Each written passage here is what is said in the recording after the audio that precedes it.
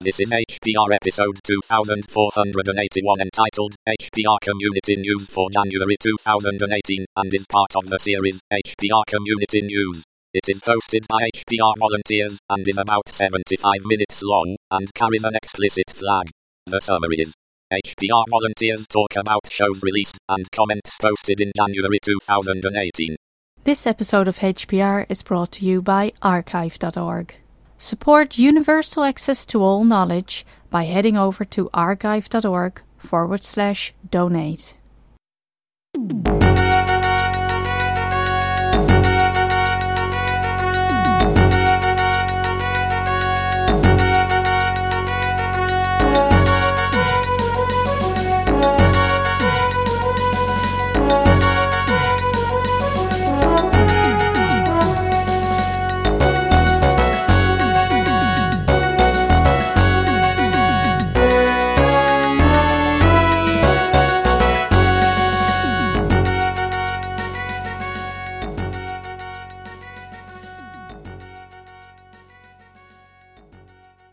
Hi everybody, my name is Ken Fallon and you're listening to another episode of Hacker Public Radio. This is the community news where HPR volunteers bring you some news and stories that have been happening in the HPR community over the last month. Joining me tonight and as ever is... Hi there everybody, hi there Ken, it's Dave Morris. How are you doing, Dave? Oh, I'm not bad, thank you. It's good as it can be expected. Exactly. I would like to thank you, first of all, for taking up a lot of the slack. I had very little spare time with one thing and another this month, and you took over very admirably, as always. Thank you very much, Dave. No problem. And do you want to welcome our new host? Yes, we have a new host this month, which is wonderful. Joey Hess is our new host. We'll be speaking about him later. Excellent. So, this is, as I said in the intro, this is basically a what's going on in the HPR community. We have a few announcements at the end, I think, and I think we also skipped the mail list for last month, what happened in the mail list, so we need to kind of quickly go through that. But before we do that, we make an effort to go through all the shows so that we can basically give people a rundown of what's been happening in the last month. As it turns out, Dave, people actually listen to this show, I found out on the New Year show. Yeah, I was quite surprised to hear that as well. I imagine people switched off about 10 minutes in. Yeah, God, I struggled to listen to myself, honest to God. But apparently people use this as a kick-off to go back and listen to other shows that they may have skipped over. And so yeah, on one of those goes. Yeah, go on. Some people spot that there are comments that they've missed as well, I noticed, which is an interesting observation. So we're sort of doing the job of reading the comments to people. Yeah, no harm. Speaking of comments, there were 6 comments to HPR Community News for December 2017. 2017 already, Dave. Times are moving on. And the first one was from Mike Ray about workload. I sort of drifted off a bit during the talk about the embedded show notes and other video stuff, so I may be a bit off track here, but I caught the sentences talking about a skill that subs traces for frequency distribution for hosts and other stuff like HPR logo, etc. This made me think of my mantra I have always used in my professional life, that is, don't promise to or start to provide something periodically or on a regular basis that you're likely to regret. And I would just like to say, yes, you're absolutely correct. Going back to the comments, I don't know about how other people consume HPR, but I typically do it in bed with my iPhone. Typically, a show contains stuff I need to look at, like Dave's show about Bash. I would go to the site next day and copy and paste stuff from Dave's show notes into a markdown file, which I'll file away on my RAID system. Some shows I delete just given the subject without even listening. Typically, anything which looks like, how do I make coffee or how do I make a glass of water now? Oh, that hurts. Other shows I listen right through without any hesitation because of the reputation in my own mind of the quality of the host's past shows.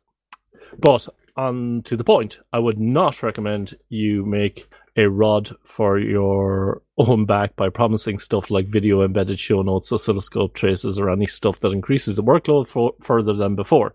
Maybe I'm biased here, but the fact that the video is pointless for me because I can't see it, and I'll have to admit to being scared that the next step will only have show notes embedded in the videos, then I'm sorry, but I will have to shoot you, and that will never happen.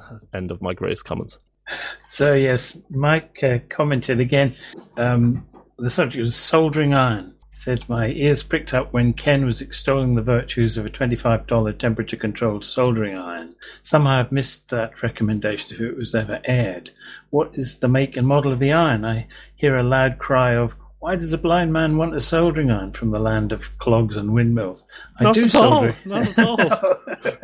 I know Mike is a better solderer than me, so not at all. He's a very able fellow in all sorts of ways, so yes. Back to the comment, I do solder occasionally, especially things like PL259 coax plugs and even components into VeraBoard. But more recently, I've decided my fingertips are too valuable to me to risk them. And anyway, the plastic surgery bills are eroding my beer fund. But I regularly take stuff to the local Linux user group where my good friend Tony Wood, aka Soldering Slave, solders stuff for me under my guidance. Unfortunately, Tony's soldering iron is only one step short of being a big lump of copper on the end of a steel rod, which he plunges into hot coals before bringing it to bear on the legs of a Surface Mount AVR microcontroller.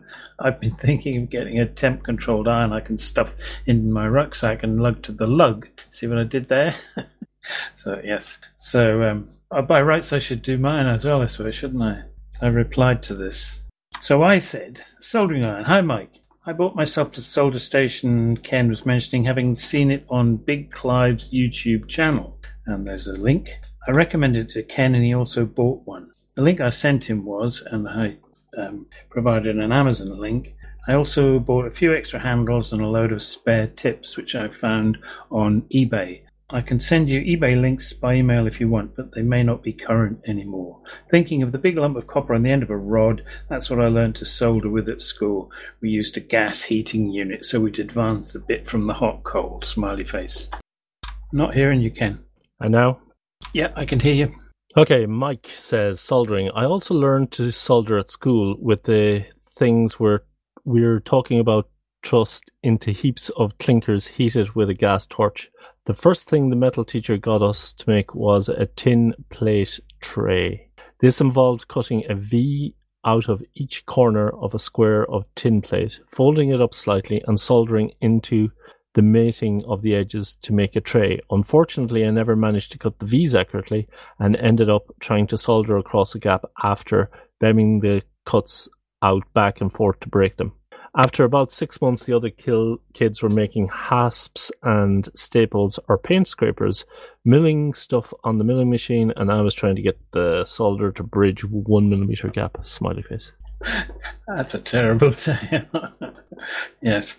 Then we go to the next one. So you're going to do the next one? Yeah. Okay. And it's by Frank about US college numbering, course numbering regarding 101, 102, etc.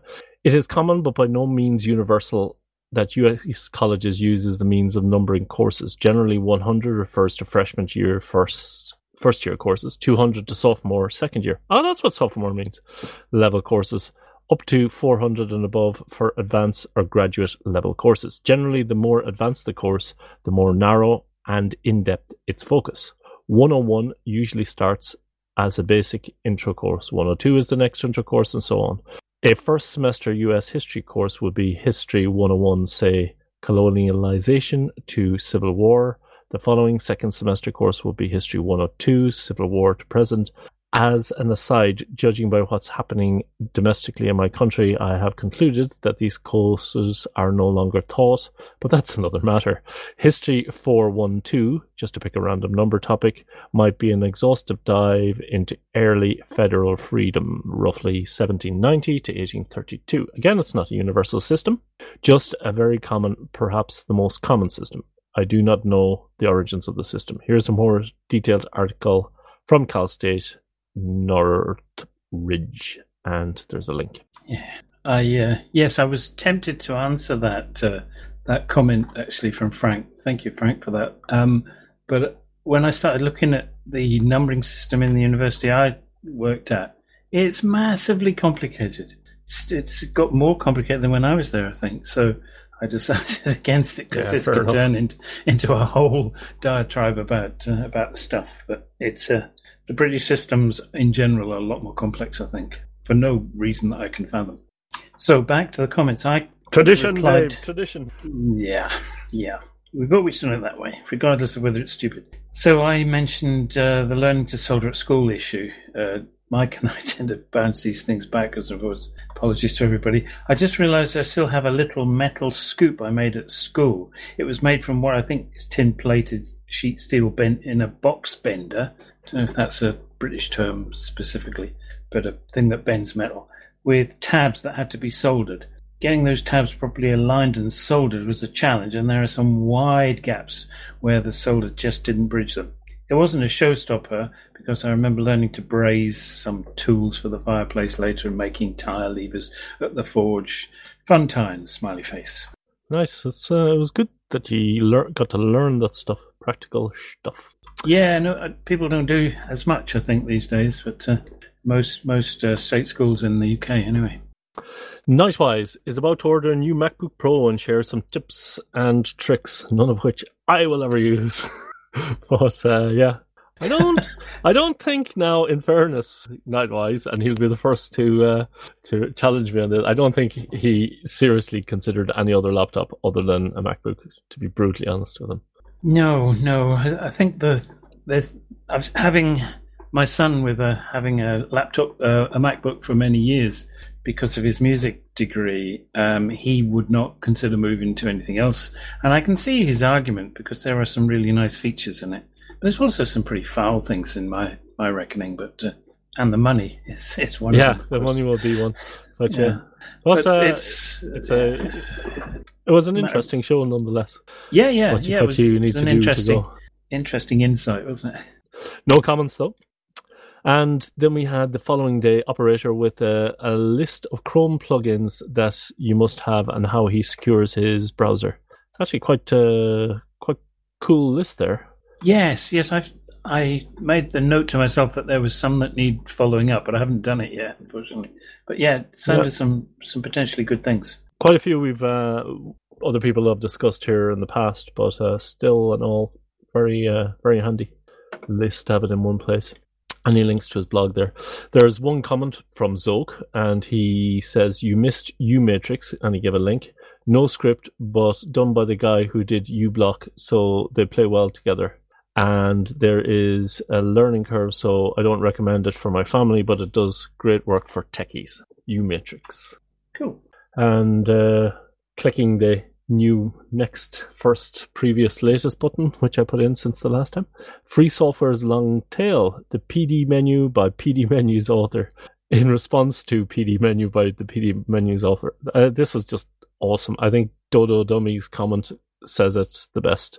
My new favorite episode. If this episode doesn't warm your heart, you don't have one. Yes.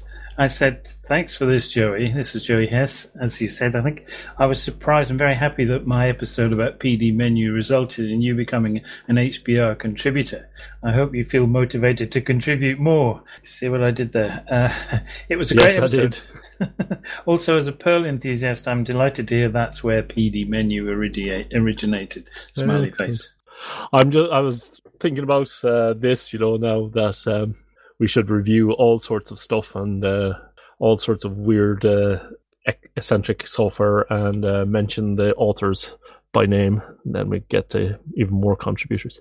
Yes. If you say the names 3 times, they'll turn up. Contributors, yeah. Speaking of people appearing from out of nowhere, the Alien Brothers podcast, Season 1, Episode 3, Decline of the American Empire. Aliens penetrate the Van Allen belt to tap in and transmit an intergalactic podcast. An interesting talk, actually, from sitting outside of the US and not really being being involved in it. It's nice to hear discussions about policies and stuff. Yes. The net neutrality issue was exercised quite a lot and was quite interesting, I thought. Yeah, indeed. And there were some comments from Brian in Ohio. Alien Brothers podcast. Oh, do you want to read that? And I'll read my own reply. Okay. Alien Brothers podcast, says Brian in Ohio. Okay, I gave it a try and listened to the complete third episode of Alien Brothers, and I think this series of podcast is terrible. If these guys are trying to be funny, they aren't. If they're trying to be smart, they are not. If this is a Kickstarter-like attempt to gauge the market for a podcast, I think it's a poor use of Hacker Public Radio. Please put these shows in the emergency queue so that when we start hearing them, we know the end is near. Sting. Yes. Brian. Hilarious though that may be. Not very supportive. And I made a comment actually, not to Brian's comment, but to the show itself, which was about there are no restrictions on how long the show can be. They've mentioned a few times that they want to keep it to an hour. If they do, that's fine. But we have 71 shows longer than an hour, and the longest one running at 2 hours, 36 minutes, 58 seconds. So, yeah. So, yes, the Alien Brustiger of Alien Brothers podcast replied, "Hi, Brian from Ohio," he says. "Hi, Brian, thanks for your feedback. As far as I know, we're not being or striving to be anything funnier or smarter or longer or Kickstarter supported than being the Alien Brothers podcast hosted on Hacker Public Radio. At their considerable help, support, and bandwidth space largesse. Our overused phrase is, 'This is the Alien Brothers podcast,' not some other one. If we're terrible, we invite lucid critique because, we already know we're terrible. It's the Alien Brothers podcast. I can only assume by use of that single word you mean tremendous, as in Oz the Great and Terrible. Casper and I have had conversations acknowledging our segments are too long. Keep coming back." And then he gives a reference. Although I believe length is important in certain contexts, I know Casper and I are conscious of the fact that our submissions are almost certainly too long. No, I don't think so. I think you do the show however long the show needs to be. And I know that Brian has given his opinion, and that's absolutely fine. And then we have Klaatu with another brilliant episode. The last time I heard audio performance this good was the Yes concert in Denver. Sadly, the band couldn't make it, but the opening act was pretty great. What? It's either extremely These two aliens are completely on their own channel here. It's absolutely. That's a rather wonderful comment. I'm not sure I'll ever understand it, though. Right. Okay, guys. Remember, keep the constructive.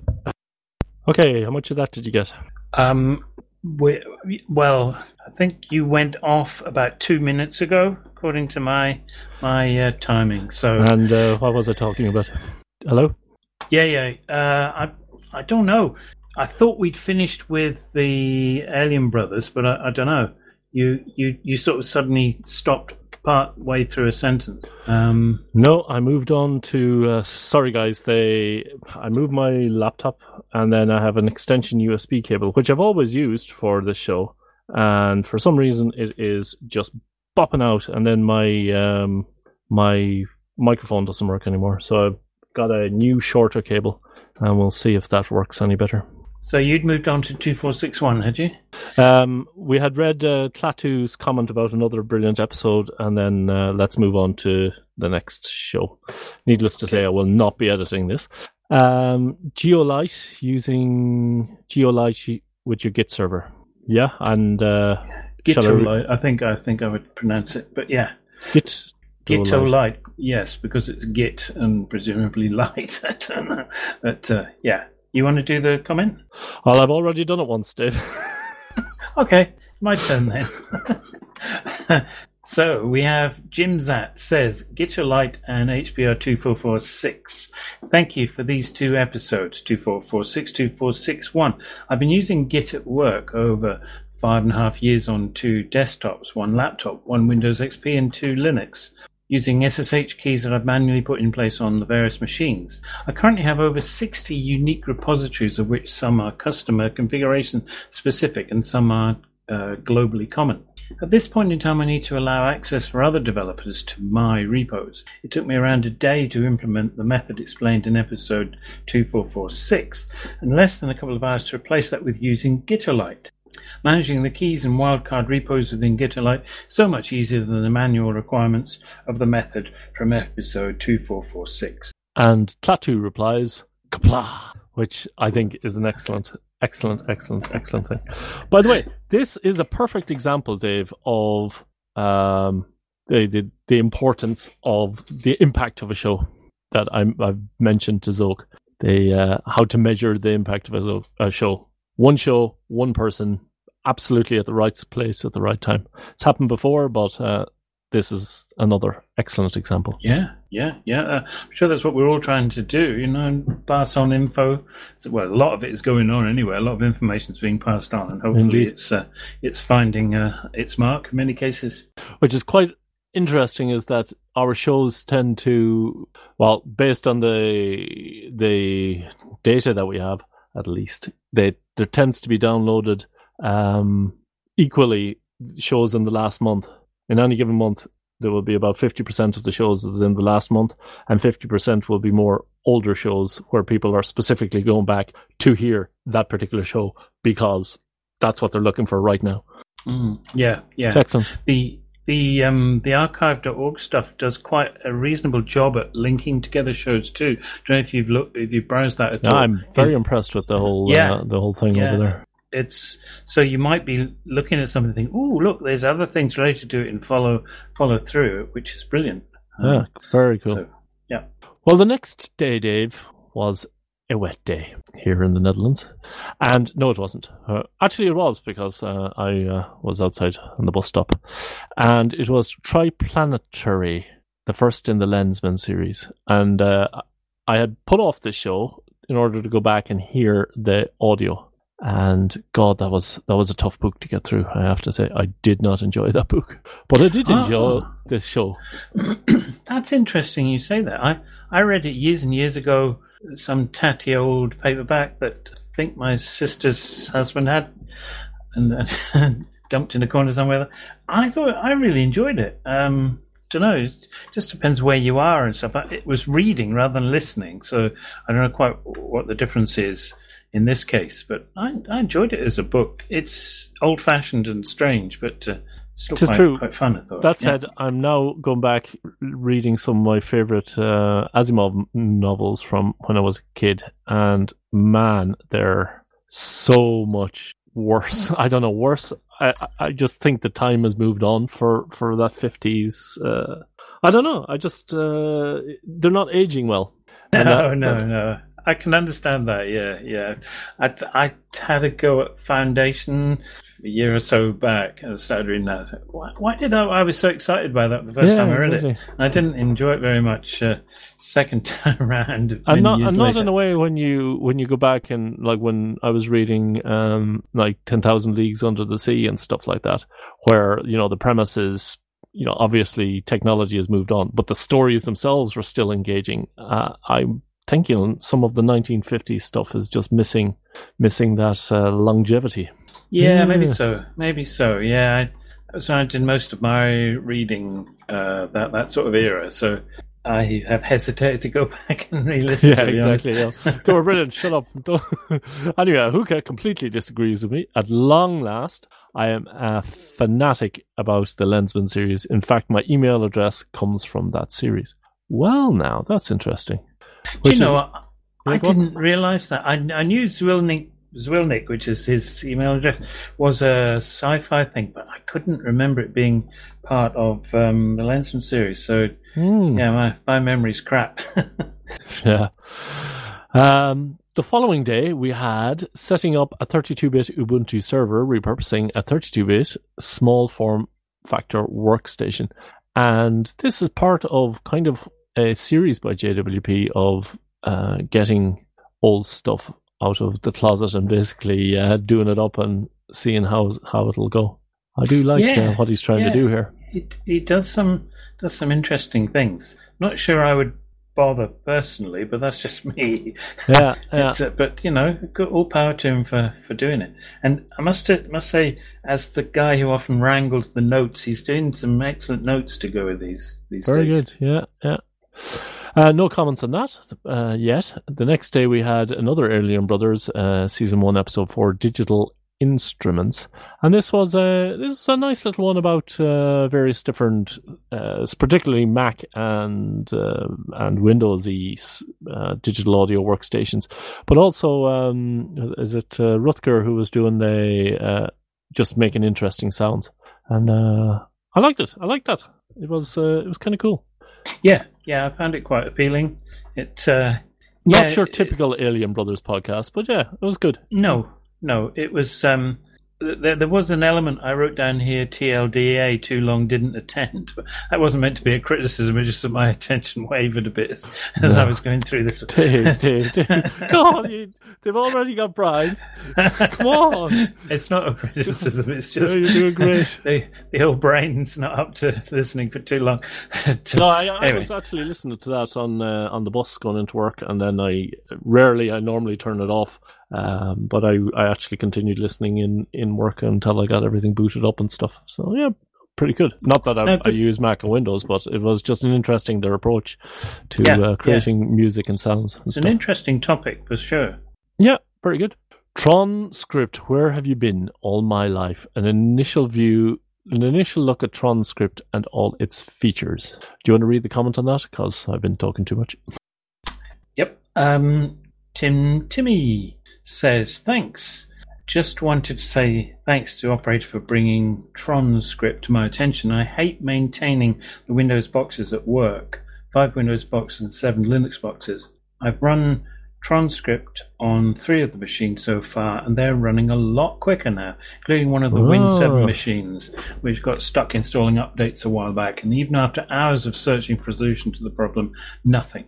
TronScript has resolved the issue and the machine is now up to date. It looks like TronScript has been around for quite some time and has remained under my radar. So thanks again for the episode and bringing it to my attention. I wonder what other tools HPR listeners use that I or others have not heard of. Oh, there, slip a fiver to Timmy. Yeah, what other tools, lads? Come on. And indeed, lassies. Indeed, and everything in between. That was an interesting comment, actually. I must admit, I sort of filed it away as, Windows. I'm not all that interested. No. I kept that one in my back pocket now. Thank you. Absolutely. I should pay more attention. But having looked through the list of features, it's very rich in capabilities and stuff. Very impressive. Yeah. It will do a lot to unbung Windows systems that got themselves in a messed up state. Cool. Can you still hear me? Yeah. That was me clearing my throat. Oh, that's okay. ShareX apparently is awesome, and it was ShareX for all your screenshot needs and more. And I was thinking through this. Yeah, this is unkitty. Oh, actually, that sounds kind of cool. Oh, that sounds kind of cool. And then it's Windows only, Zoke. Hello. Yep. Oh, I went through the same. You killed me, dude. It sounded really good. I even looked at the web pages and stuff. There's no bloody Linux thing. What? What a shame. What a shame. But now but it would be actually. It's kind of cool. It's still open source and so pretty cool. Sunder says a useful tool for streamlining screen captures. This sounds like one of those long-tail tools that you never knew how much you needed until you come across them. I have a few like that, and that's one of the topics I have in my one day when I make a HPR recording. Oh dear, publicly on record, Dave.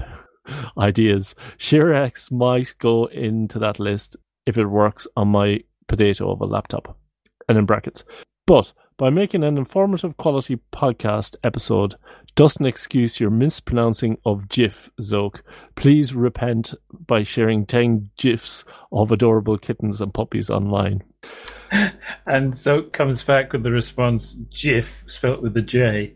GIF will always be a micro liquid, and he points to a YouTube video, which is I think it's a UK advert for a cleaning thing that you use. It's good for getting the gunge off the top of your hob and stuff. And Which one I've of used, those ads that's been playing for about 50 years and every person knows it, you know. I have made a special effort throughout my entire life to avoid advertising because I hate it with a hatred that knows no bounds. So I did not know this. Which proves that my attempt to avoid it all has worked. Well done. A good joke, though. Good joke. Yeah, very good.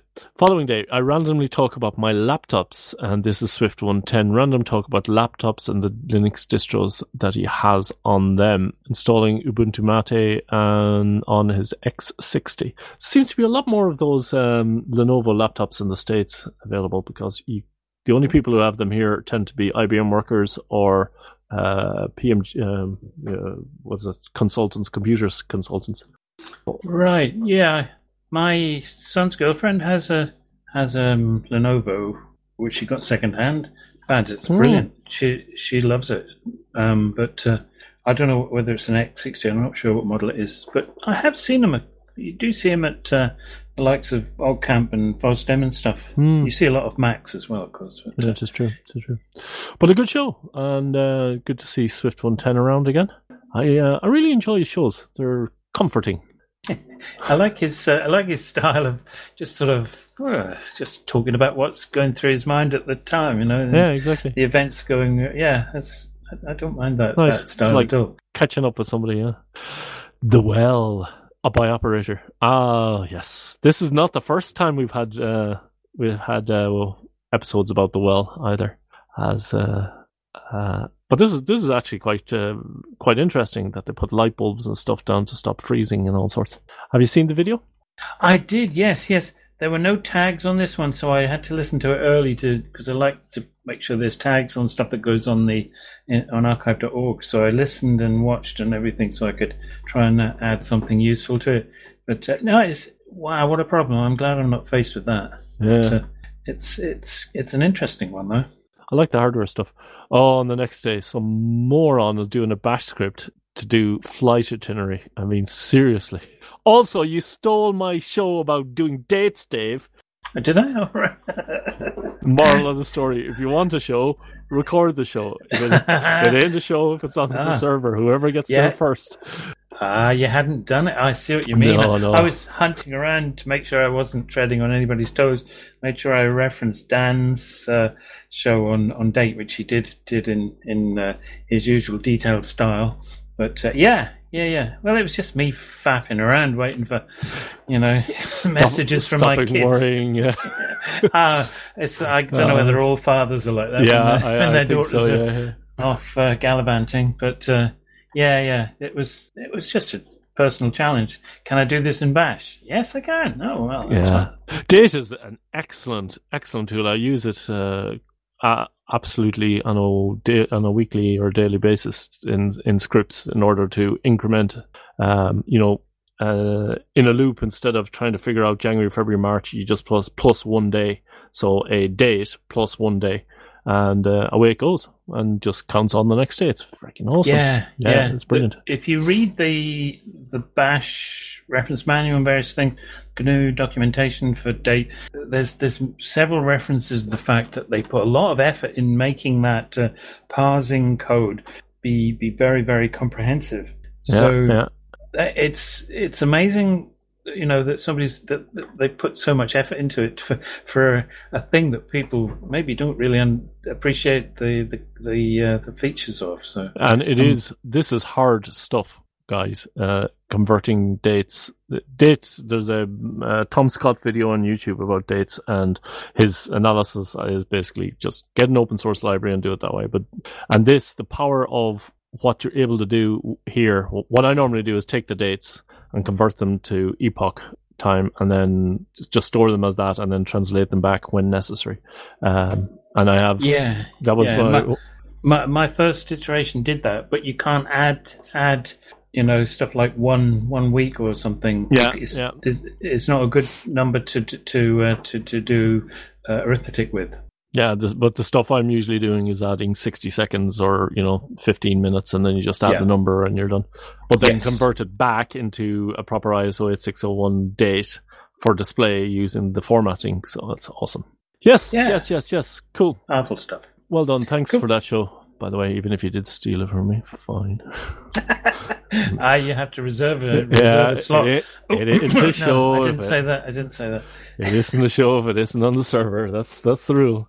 And we got an update on Obamacare at the end of 2017, which was a nice one to get, actually. Just rounding off things. Yeah, and Wendigo says, thanks for the update. I've enjoyed every episode in this series and find your explanations of the concept behind the policies invaluable. With so much rhetoric and propaganda surrounding the healthcare debate, a factual explanation is just what I needed to hear. Thank you so much. Yeah, and Dodd Dummy says, time to update for the elimination of the individual mandate. Does the removal of the individual mandate justify an update, he asks. And Ahuka says, I did cover it. The repeal of the individual mandate was covered in the last episode, I believe. Okay. Cool. And tea time, one which Mike Ray will have missed. I go over where I am with tea. Can you read special selection Yerba Mate? Yerba Mate. No, never going to be able to get that, Dave. Yerba Mate? It's a well-known tea type of tea, isn't it? It's yeah. If it ain't Pickwick, it ain't tea. Pajarito, is it? Special selection? Yeah. Never tried it myself, but I don't really know how to pronounce it, but I'm guessing. This was by Operator again. And if you're into teas, if you're into coffees, why not? Go for it. Yeah. It's tempted to give it a try, though I'd quite like the caffeine personally, but there are times I've switched to drinking rooibos mostly because there is no caffeine, so it's basically just warm something that looks red. Yeah, it's actually quite nice. I've drank that one quite a lot. Yeah. So hard to get it without the infusions in it, but just regular rooibos is quite nice. Forum failures. Lost in Bronx talks about his recent experiment running a forum. He loves forums. I hate forums. You know why I hate forums? Oh, no, Ken. Tell us why you hate forums. do tell. Because you ask a question. Can somebody please explain this to me? And then the very next answer by law is, what do you want to do it with that for? Why don't you do it with this? And then the discussion disappears and you will never get it back again. Now it's like I wouldn't have started from here if I were you to get to that place. Yeah, exactly. But I am here and I'm asking this question about this. So answer the fact that people derail conversations. However, that's probably different for Lost in Bronx as it's specific to a specific thing. It's not for asking for help. But really my main issue with forums is they setting up multiple accounts and more accounts, and I think that's everybody's issue with forum. Yeah. We tried to run one at work at one point. What was the popular one? I can't remember. It was full of holes and easily attacked.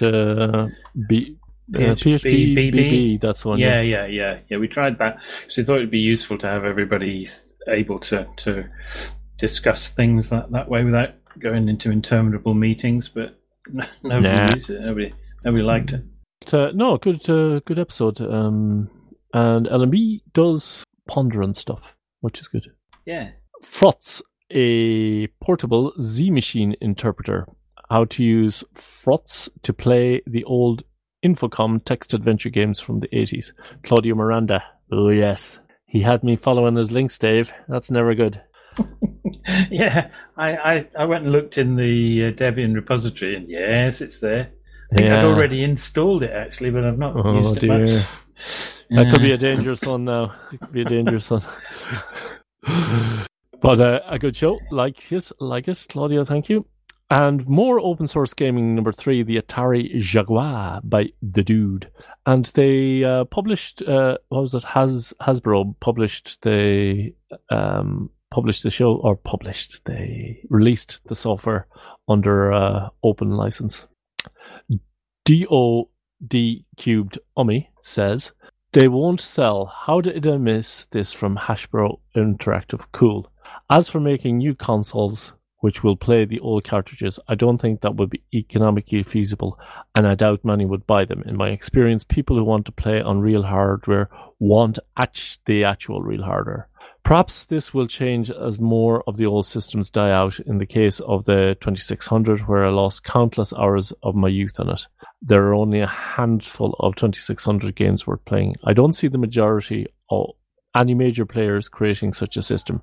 Perhaps a small, expensive run would make the most people use emulators on machines they already have. You may have a point, but it would still be cool. Looked like an interesting machine. I read a little bit about it after hearing the show. Never heard of it before. Sure, my son at least might know about it, but know nothing. No. Information underground, sex, drugs, and rock and roll. Sex, drugs, and jazz probably would be a better description. Deep Geek and Klaatu look back at the flappers and speakeasies of the 20s and 30s. Flappers were a generation of young Western women who wore short skirts, bobbed their hair, and listened to jazz, and flaunted their disdain for what was considered acceptable behavior. An interesting show. Yeah. And as I said, was lacking some serious female input, but it's a good show. Yes, the American context was an interesting element to that. I found the sort of changes in mores in the USA over that period. I had never really considered before. I think it was Deep Geek who was talking about it, and he obviously has a wide knowledge of these things and insight and so forth. So, yeah, most interesting. Do you want to read Frank's comment? Yes, I will do. Frank says, this show, excellent discussion. One fact I would contribute is that women throughout most of history have been treated as property. Much of what you all said about the status of women before Prohibition was reflective of this. I'm old, and I can remember when in the USA a woman could not get a loan, a mortgage, a credit card without a male co-signer, if she could get one at all. And as we can see from current history, many men still view women as property, indeed as playthings. In addition, as a lifelong reader of Playboy, and at the risk of starting something, I must with some trepidation question how Playboy pictures can be conflated with pornography, unless the conflator believes that nudity is inherently pornographic, a position I do not share. I would argue that said person at least has never seen a copy of Hustler, nor an image of the Venus de Milo. Why, for that matter, do you think the great masters of painting have painted so many nudes? I guarantee, as Justin Wilson used to say, it wasn't solely because of an abstract appreciation of colour and form. Once more, an excellent discussion. Cool. Very well put. Yeah. And this is all for the other discussion. More shows, folks. More shows. Yeah, absolutely. And back to our GNU Awk series. Episode 9, who Klaatu forgot to mention on his show, where he was recommended GNU Awk, that Be Easy is co-authoring this one with you in what is turning out to be an absolutely excellent handover.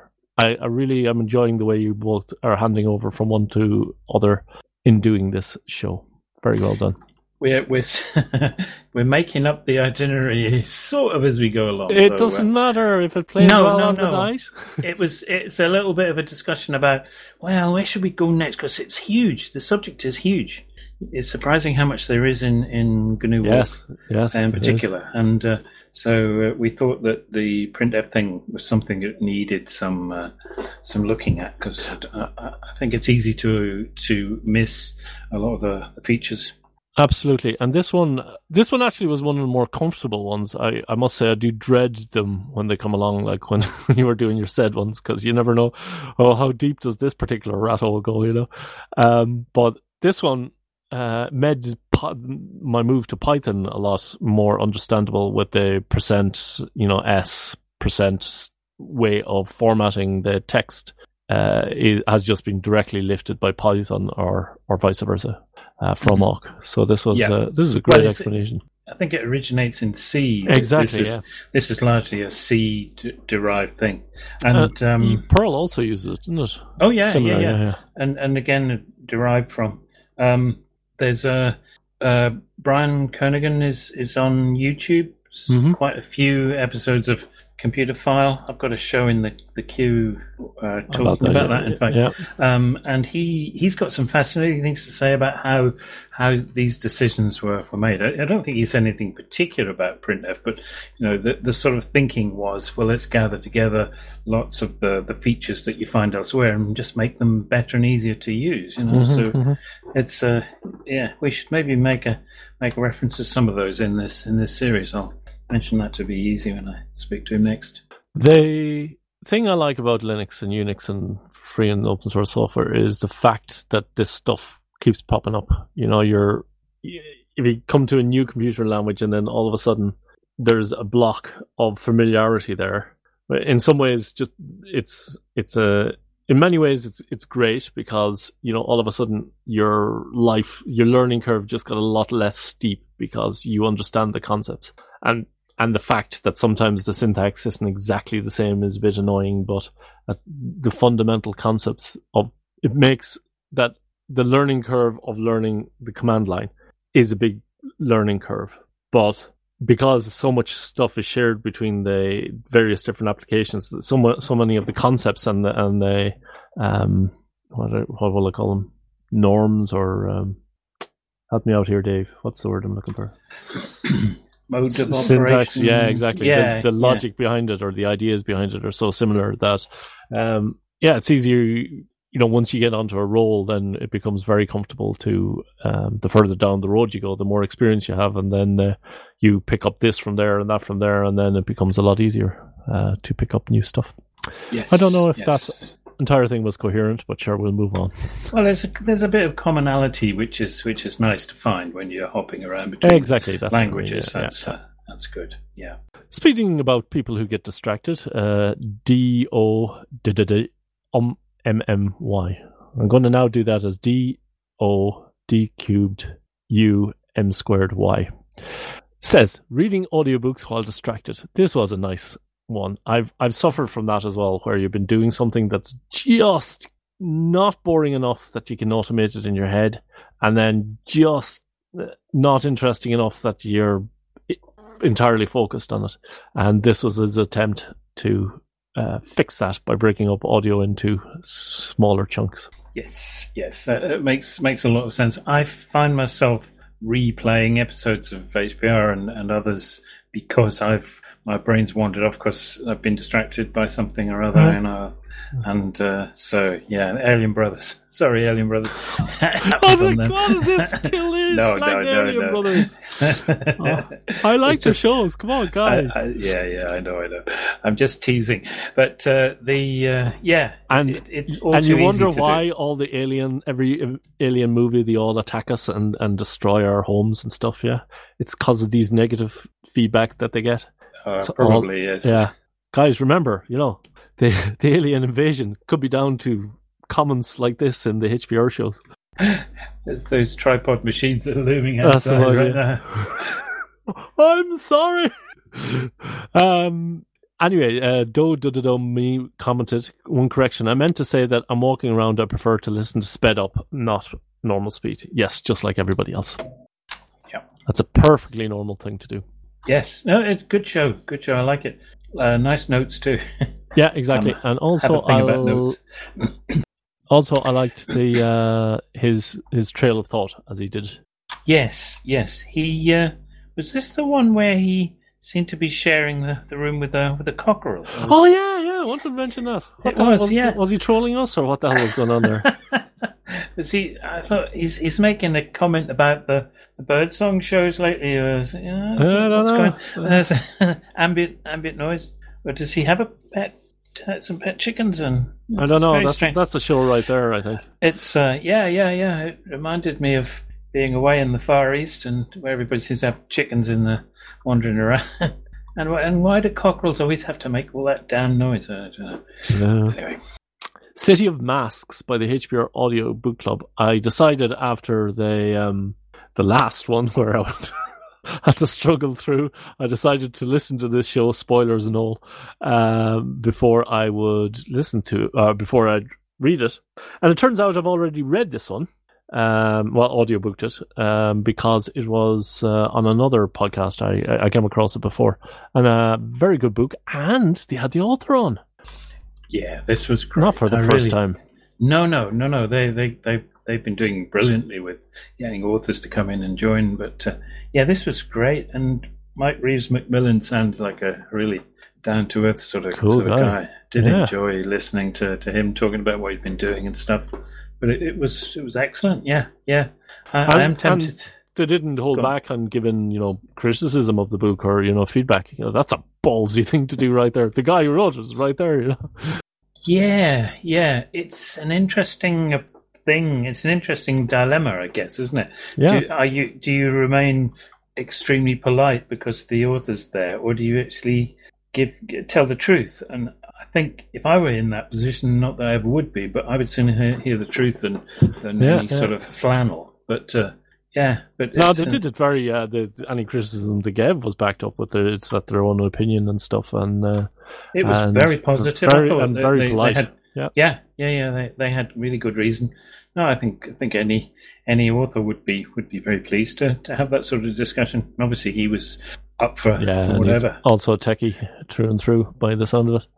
Yes. Yeah, good stuff. And the audiobook club are coming thick and fast. Any time now they'll leave 2050. It's a strange thing. Yes. I'm only slagging them off because they were on the mailing list. Anyway. Yeah. So, no, it's good. It's good. Very good episode. Intergraph. JWP dusted off his Intergraph workstation. You just hopped into February. You're away. I can't do that. Into the wrong month. No. What? No, not allowed. No. We'll have nothing to say next time, No. Yeah, right, Dave.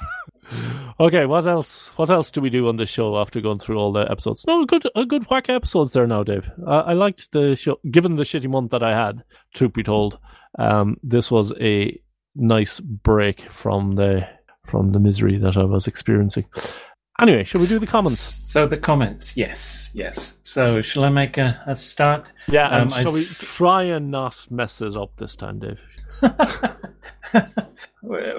don't know. We might try and mess it up for a change. Do it 3 times. It becomes a tradition. And now the traditional messing up of the comments. So we had. We're now looking at the comments to previous shows in previous months. We're looking here at 2399, which was DODD Dummies using superglue to create landmarks on keyboards, and he had a comment himself, number 7. At about the same time I created this episode, I got a monitor from AOC. You can access the settings menu via 3 physical buttons on the front of the right bezel. Problem is they are those buttons you can't really feel. There are labels on them, but those labels are hard to feel too. This resulted in numerous failed attempts to make the needed adjustment. It frustrated me enough that I've used one monitor for the past couple of weeks. Today I finally got around to solving this problem. At first I put the monitor on its back so I could get a good look-see. With good lighting I was able to see the buttons clearly and make the necessary adjustments and have dual monitors again. Hooray! In one of the most epic moments, I thought of this episode and added landmarks to those buttons. So far so good. Generalization. If you have something that would benefit from tactile landmarks, superglue might be the answer. Awesome. And that's somebody benefiting from the wisdom of their own show. Excellent. Yes. No, it's good. It's an interesting point to put as well, that and monitors do suffer from this nonsense. I've got one here in front of me which is black and shiny and got black and shiny buttons on, and you can't tell where one ends and the next begins. And and also some of them are behind the monitor, just at the bottom right hand corner behind, and then you can never get them. Yes. Yeah. Klaatu commented on his own show to a Busy who had commented about Kickstarter, and maybe I should have provided an easy to download temporary version of the game plus the full rules. Thanks for the idea. I'll try again. Maybe that's something I'll try. If I try again, maybe that's something I'll try. So that was feedback that he had already given. And the next one is Server Basics 102, which was another Klaatu show. And Frank says, SSH, this is the best description of public-private keys that I have encountered. That was nice. Very good. Klaatu says, in response to Yum What Provides, which somebody made, I remember reading it, but I can't remember. 0xF10E. Okay. I somehow missed this comment until the monthly show read it aloud. That's what I was alluding to earlier, by the way. Yeah. It's good. So we're doing a service here. This is good. So people listen to the show. Back to the comment. Agreed, Frank. Yum and DNF now really is a great interface to packages. I have found Zipper in OpenSUSE to be pretty neat too.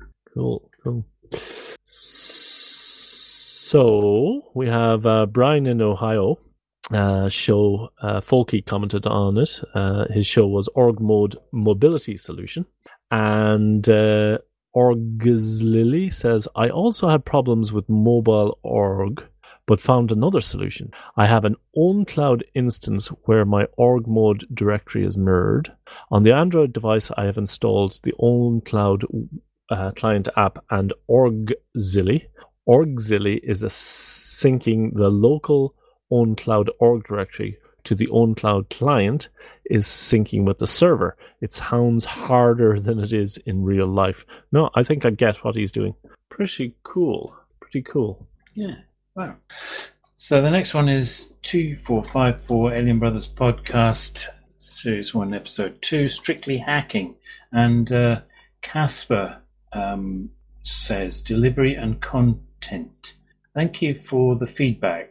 We are committed to doing better work in the years ahead. We do not want to hijack the community, only provide content and contribute to the community to keep it moving along. We are working to cross-collaborate with other members of the HPR community to better tune our delivery. Yes, this was Tucker Richt who was commenting there. Okay. The next was comment 4 by Claudio M on Interface 0 RPG Part 5, and he says, fantastic audio drama version of IO. Wonderful conclusion to this excellent RPG series. Looking forward to more of these. Kudos to all involved, including those who provided the sound effects provided by Klaatu. Klaatu, the moral of the story is you can never please Ken Fallon. 'Tis true, Bigara. So, further comment on this one, Draco Metallium. That's a nice name. one, like it. See, I saw what he did there. Great show, he says. Do you plan to continue recording more of these? I hope so. Ron P says, excellent encore. Loved listening to the series. As somebody who wishes they had more free time in Pathfinder, D&D, etc., picked up the Pathfinder Beginner's Box, but currently it's collecting dust bunnies. I hope this series idea and series continues. Actually, so do I. I think it's brilliant. I loved it. What I'd like them to do is another one. And I also have a general question about Klaatu. You know, Klaatu's got a new Commons and something series where he's going into descriptions of its Commons and what's it called? Hold on, I'm going to have to look it up. Anyway, while I'm looking that up, he's got another show where he's talking about dedicated to dungeons or dedicated to these type of games and open source lore and the like. But they're mentioning quite a lot about D6 and just the basic numbers and strengths and stuff. And I'm kind of missing that thing. Am I making any sense? No, I'm not. I'm not really with you.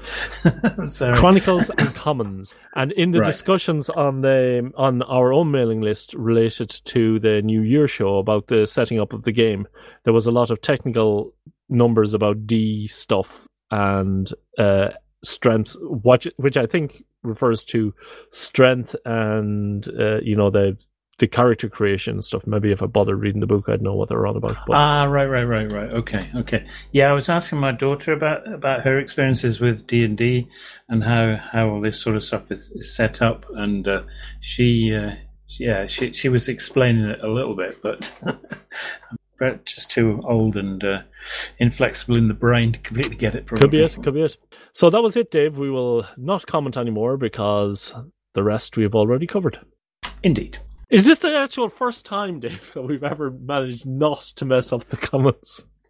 Oh my god, this is unbelievable. Maybe so. Yeah, we didn't do too badly. But we have the mailing list archive, and we forgot last month to do the mailing list for last month. So I'll quickly go December. through. Yeah.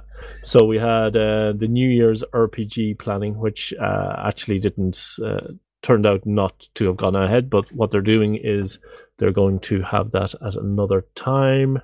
And I'm trying to scan through here quickly.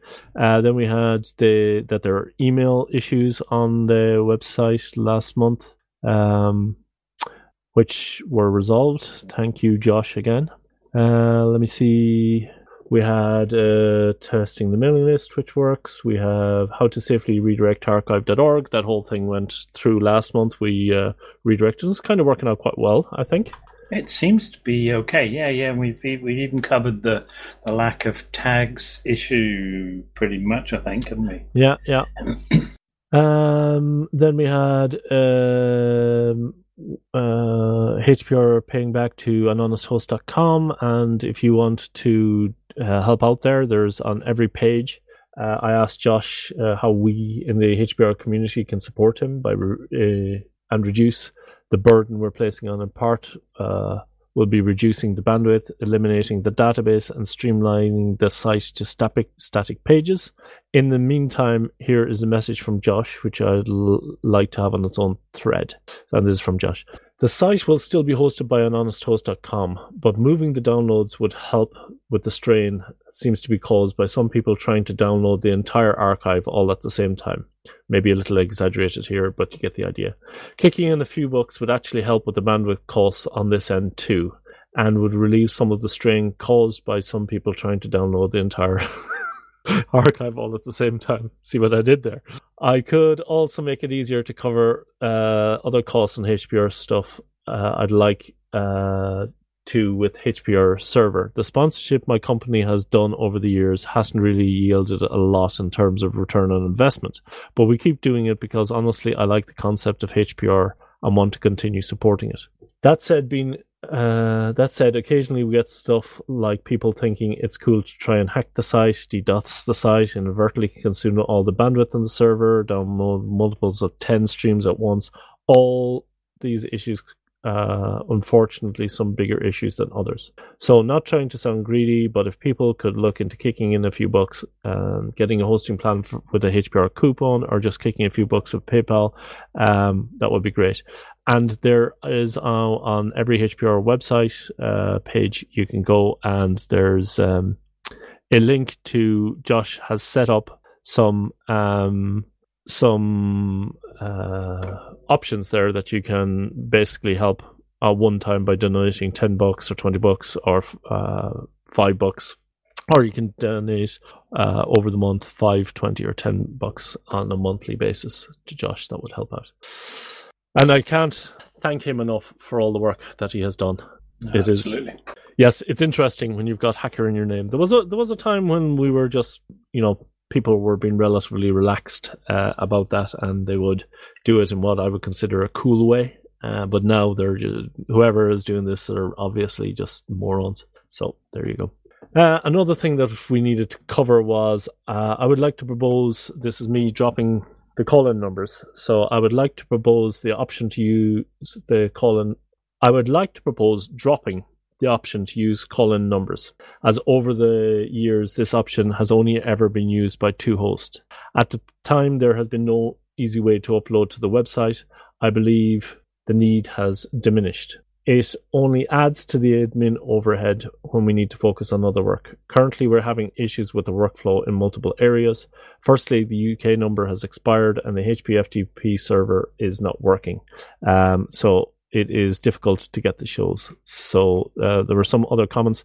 The two people who used that was Mr. X, and I think even Mr. X last shows was uploaded via the website, and the other person that uses is JWP, who also has known to email me, and the reason that prompted this was that he lost a show. One of his shows was in the ether, alas, has disappeared because it wasn't anywhere. So there you go. We had a lot of requests for help with the testers, and I want to thank everybody who took their time out to go and test. That was absolutely brilliant, and it went quite well, the whole move, I think. Yes, indeed. And then the rest were about the New Year show, so a lot of point talking about those ones. And Klaatu sent out a Mumble room request, and he'd like to request a room on the Mumble server. All the rooms currently appear to be named after specific shows, but it's likely to use it for several shows: HPR, Information Underground, GNU World Order, Chronicles, and Commons, and who knows what else. So I was thinking of calling the room Slacker Media approved or rejected. So that obviously got approved. And anybody else who wants a Mumble room, just ask. I don't need. I happen to be paying for it, but it's definitely a HPR. It's a HPR thing. So yeah. And then Klaatu's community play RPG, and this is the one. Yes, they want to Dungeons and Dragons, and your license you can grab it at blah blah blah blah. And I think here in this thread is where there was the discussion about we should do this, that, or the next thing. But the original had a 3d6 roll per attribute. What's that? Yeah, that's me, mate.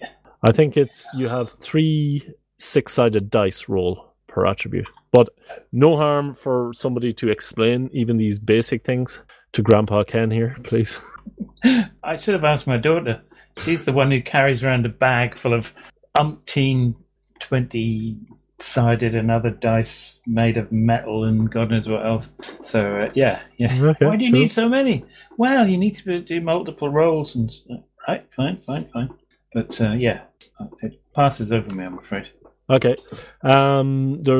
Zoke has requested a reservation for a day, and as has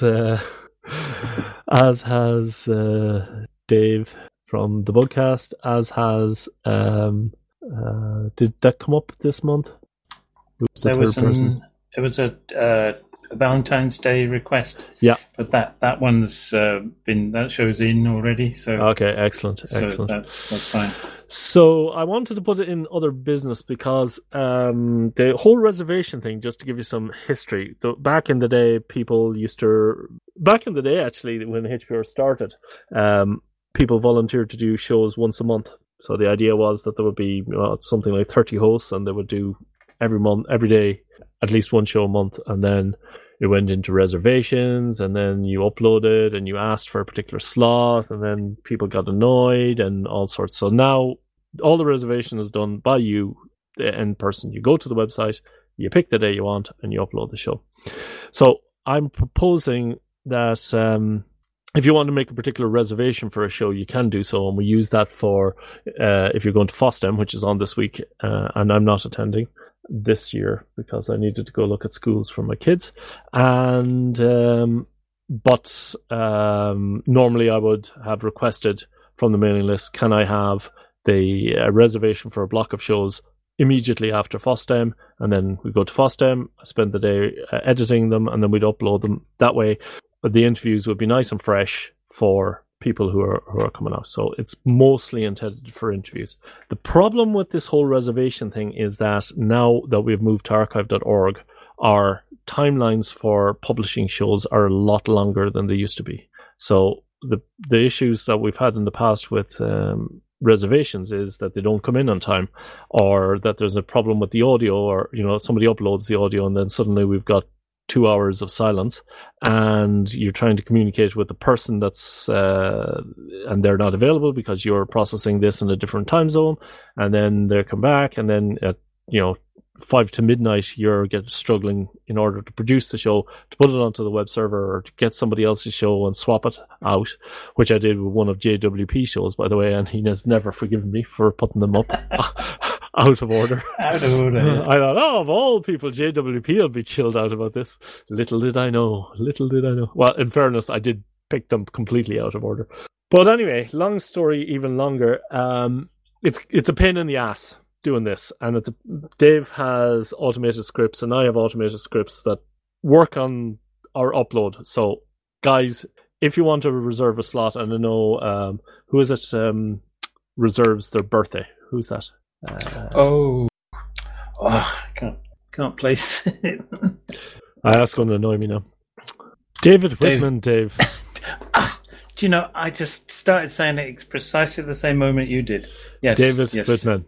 I just had to go and open the database to find I don't know why that is in my head, because I just emailed the other day as an example. He just did a show about his his jack hydraulic jack hacks and stuff, and claims we would not be interested in a show about training dogs. Hello.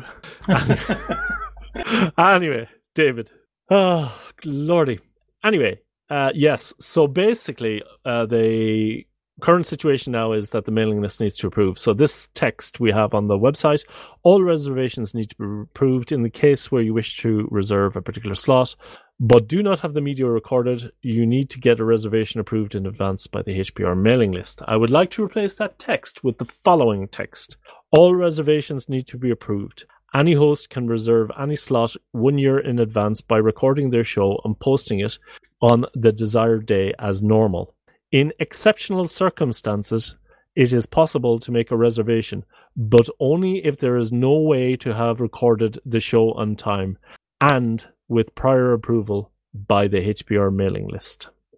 This is intended only for exceptional circumstances such as scheduled interviews where we would like the audio to be released as soon as possible, or to cover an important topical situation. Now, can you still hear me? I can hear you. Yes. I was just pondering that because yes, the principle is great. The wording might. Yeah, the wording is a bit crud. I will fix the wording, but actually I'll send it out onto the mailing list as well. And I don't want to point out anybody. Zoke and Dave and sorry, what's the other chap who posted the show? Are all Sundaraman. Thank you. Are all within the rights for asking the mailing list. It's just, it is now very difficult for us to support that. And also just, if we are going to be sending it out to YouTube or Facebook or whatever as well, then we won't be able to do the switcheroonies that we need to do. We need shows in on time now in order to basically do the workflow that we have. Okay, so uploaders, we're getting 403 permission denied errors, and this is because Josh has scripts on there checking morons attacking the site, and we've narrowed it down to a single quote in the file names or a pipe in the show notes. So be aware of that. If you get a 403, go easy on the show notes. Go through your show notes, see if you don't have any pipes or if you have any quotes in the file names. And there's nothing I can do about it because it doesn't even hit the web server. It automatically, when you put it in there, I have no way of checking, I have no way of filtering without doing JavaScript or something, which a lot of people would not appreciate us doing. Do you want to read the new series? Yes, there's been 2 new series added to the HPR database. One is Health and Healthcare. That's Ahuka's series that we spoke about this evening, and the other one is Soundscapes, which there are 6 episodes, and things like birdsong and various other ambient sounds and stuff have been included in there. There's another one pending, I think, isn't there? We didn't decide what to call it. Yeah, something to do with mechanical hackery or something. Yeah. I sent you a list of possible names. Yeah, we never decided. Well, if somebody wants to put it into the mailing list, fire them off. Mm-hmm. Good ideas. Comment form justification. Just so you know, the comment form has dedicated anti-spam measures, which I will let you in on a few secrets. If you're commenting on a show in the last month, as in now and in the last month, you will be just asked to enter in what does the P in Hacker Public Radio stand for. She stands for public.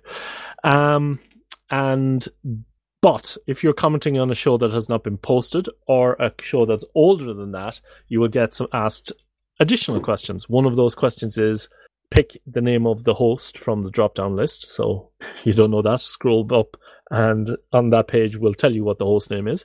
And the other one is there's a tick box saying are you a spammer, yes or no? So you need to select no. And then the other one is justification, and that's between a text between 20 and 200 characters. And I must say, Dave, that has been the most rewarding thing that we've put on HPR in a long time. I really love getting in the comments on that. Certainly got some good responses. So much so that I'm thinking of posting them somewhere because they're absolutely awesome. What does HPR mean to you is the question, and some of the answers have been absolutely brilliant. Yes. So the last point in any of the business was just to say thanks for some contribution to the tag and summary project from BJB and Windigo. Send in some updates in the past month. How is that going? Slowly. I haven't done anything myself in the past month, but I did do a batch before that. So just there's a lot of other things get in the way. But it's just a case of plugging away at it. But all contributions are gratefully received. So if you have a moment, give us a few tags and summaries, please. And if you want to go back and do your own shows, that would be great. Yeah. So if you could go back, do your own shows, that would be cool. Yeah. Yes. I must actually do that myself. That would be a good start. Okay. Right. Any other business there, David? I don't think so. I think we've covered the whole shebang this time. OggCamp is going ahead, apparently. It is in August, yes. And where will it be, Dave? It will be in Sheffield. Sheffield, City of Steel. Yes. Yeah. Very tempted, Dave. I dropped a subtle hint to the old Frau there, saying, we haven't visited my brother in a while, and the kids are getting a bit older, and it's easier to travel, and, we could just fly into thingy. It just happens to be on this weekend. OggCamp? Yeah. That would be good. That would be so, interesting. yes, my kids are not away in foreign parts at the moment. My daughter will be finished her degree by then. So I'm hoping they'll be able to do the cat sitting or whatever is needed. Oh, nice. So I can get along there. So cool. So yeah. So, excellent. Looking forward to it. Mm-hmm. All right, Dave. Thank you very much for all the work, and tune in tomorrow for another exciting episode of Hacker Public Radio. Join us now and share the software.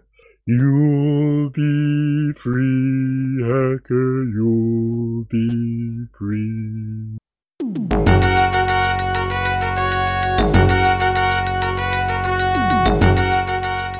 You've been listening to Hacker Public Radio at hackerpublicradio.org. We are a community podcast network that releases shows every weekday, Monday through Friday. Today's show, like all our shows, was contributed by an HPR listener like yourself. If you ever thought of recording a podcast, then click on our contribute link to find out how easy it really is. Hacker Public Radio was founded by the Digital Dog Pound and the Infonomicon Computer Club and is part of the binary revolution at binrev.com. If you have comments on today's show, please email the host directly, leave a comment on the website, or record a follow-up episode yourself. Unless otherwise stated, today's show is released under a Creative Commons Attribution Share Alike 3.0 license.